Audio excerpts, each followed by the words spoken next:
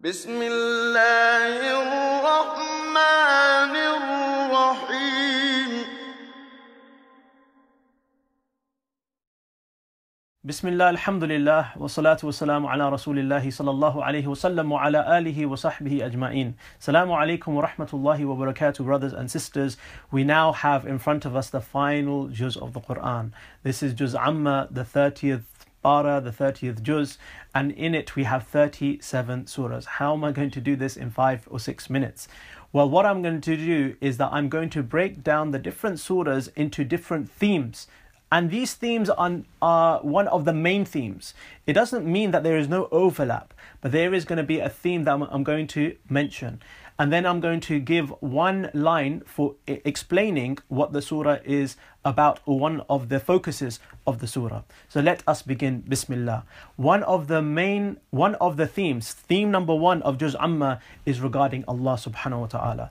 Allah subhanahu wa ta'ala is emphasized in 2 main surahs. Suratul A'la, glorify Allah. And then Suratul Ikhlas, which is that there is no equal to Allah. Then we come to the second theme. The second theme is about the Prophet. Here we have 3 surahs. The first one is Surah Duha, where Allah subhanahu wa ta'ala says that He will not forsake the Prophet sallallahu alayhi wasallam. And then we have Suratul Inshirah, where Allah subhanahu wa ta'ala says that He will exalt or raise the name of the Prophet sallallahu alayhi wasallam. Then finally we have Surah Al-Kawthar, where Allah subhanahu wa ta'ala says that He will give a lot and give much in abundance to the Messenger of Allah sallallahu alayhi wasallam. Then we have the third theme. The third theme of Juz Amma is that of Islam. There are quite a few surahs related to this. We have firstly Surah Al-Fil. In Surah Al-Fil, the elephant, Allah subhanahu wa ta'ala is telling us that Islam's enemies will be destroyed. Then Allah subhanahu wa ta'ala tells us about the Quraysh and how the Kaaba is the symbol to prosperity, the Kaaba being the symbol of Islam. Then we have Surah Al-Alaq, where this is the first revelation to come to the Prophet ﷺ. This is an introduction to Islam. Then we have Surah Al-Ma'un, which is telling us about the small consciousness and small good deeds that we can do of Islam. And then finally we have Surah Masad, which tells us about the conspirators against Islam will always fail. Then we come to the fourth theme, and the fourth theme is that of angels. Allah subhanahu wa ta'ala tells us in Surah An-Naba how the angel will be parading around on the Day of Judgment. Although this is one of the themes, there is actually an overlap between this and the discussion of the Day of Judgment.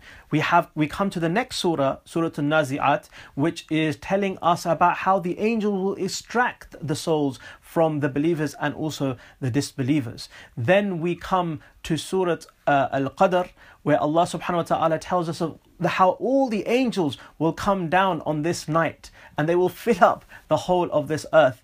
Then we come to Surah Takwir, where Allah tells us how the angels are the ones who are responsible for the revelation. And then we come to Surah Al-Infitar, where Allah subhanahu wa ta'ala tells us how the angels are responsible for recording down the deeds. Then we come to the 5th theme, and this is the theme of the Day of Judgment. Allah subhanahu wa ta'ala tells us in Surah Al-Qariyah on how this will be a day in which justice will be established. He tells us in Surah Al-Takathur and how accountability will take place. He tells us in Surah Al-Inshiqaq how man will meet Allah subhanahu wa ta'ala on that day. And he tells us in Surah Al-Ghashiyah on how that day will be overwhelming. And now we come to the final theme. And the 6th final theme is that related to who? Related to us, man.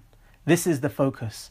Allah subhanahu wa ta'ala tells us in Surah Al-Buruj how we should not oppress and persecute other human beings. He tells us about how humans are being reproduced in Surah Al-Tariq. And he also tells us in Surah Al-Abasa how we should treat mankind equally. And in Surah Al-Mutaffifin on how we shouldn't defraud other people. In Surah Al-Fajr, we learn how man has been told to learn about nature and its laws. In Surah Al-Balad, we learn about how man is a struggling human being. We also learn in Surah Ash-Shams how Allah subhanahu wa ta'ala created us with the best soul, the perfect soul. In Surah Al-Layl, we learn about how we do things in a very diverse way. In Surah Al-Adiyat, how we are ungrateful to our Lord. In Surah Teen, we learn how man is the best of creation. In Surah Al-Asr, we learn how man is in a state of loss. In Surah Al-Humaza, we learn about how we shouldn't slander and how we shouldn't backbite. And then we come to the last two surahs of the Quran. And this is when we are seeking refuge in Allah subhanahu wa ta'ala from the external evils, which is in Surah Al-Falaq, and the internal evils, which is within ourselves and in jinn. Subhanallah, Allah subhanahu wa ta'ala, He begins the Quran with Alhamdulillahi Rabbil Alameen, that He is the one who is worthy of worship and praise belongs to Him, and He is the Lord of everything that exists. But who are these? Who is this Alameen? Min al-jinnati wan-nas. And these are who are the Alameen. Allah subhanahu wa ta'ala mentions something in the beginning of the Quran, and then He mentions something at the end of the Quran, and look how they flow. Look at the coherence of the Quran. Brothers and sisters, I hope that you have enjoyed these clips, reminders about the Quran, looking at each of the juz in 5 minutes. Subhanallah, let us make it a challenge to ourselves that we are able to not just read the Quran properly, that we are able to understand it as well. How many of us have really read the Quran in a language that we understand? This is an embarrassing question, but this is embarrassing because many of us have not done this. So this is upon us to take heed of these clips. And one of the things that I want to get across, the most important thing I want to get across, is how easy the Quran is to understand. I hope inshallah that you listen to these videos once again, so it refreshes your memory about what are the main messages of the Quran. Jazakumullah khair for tuning in. Assalamu alaikum wa rahmatullahi wa barakatuh.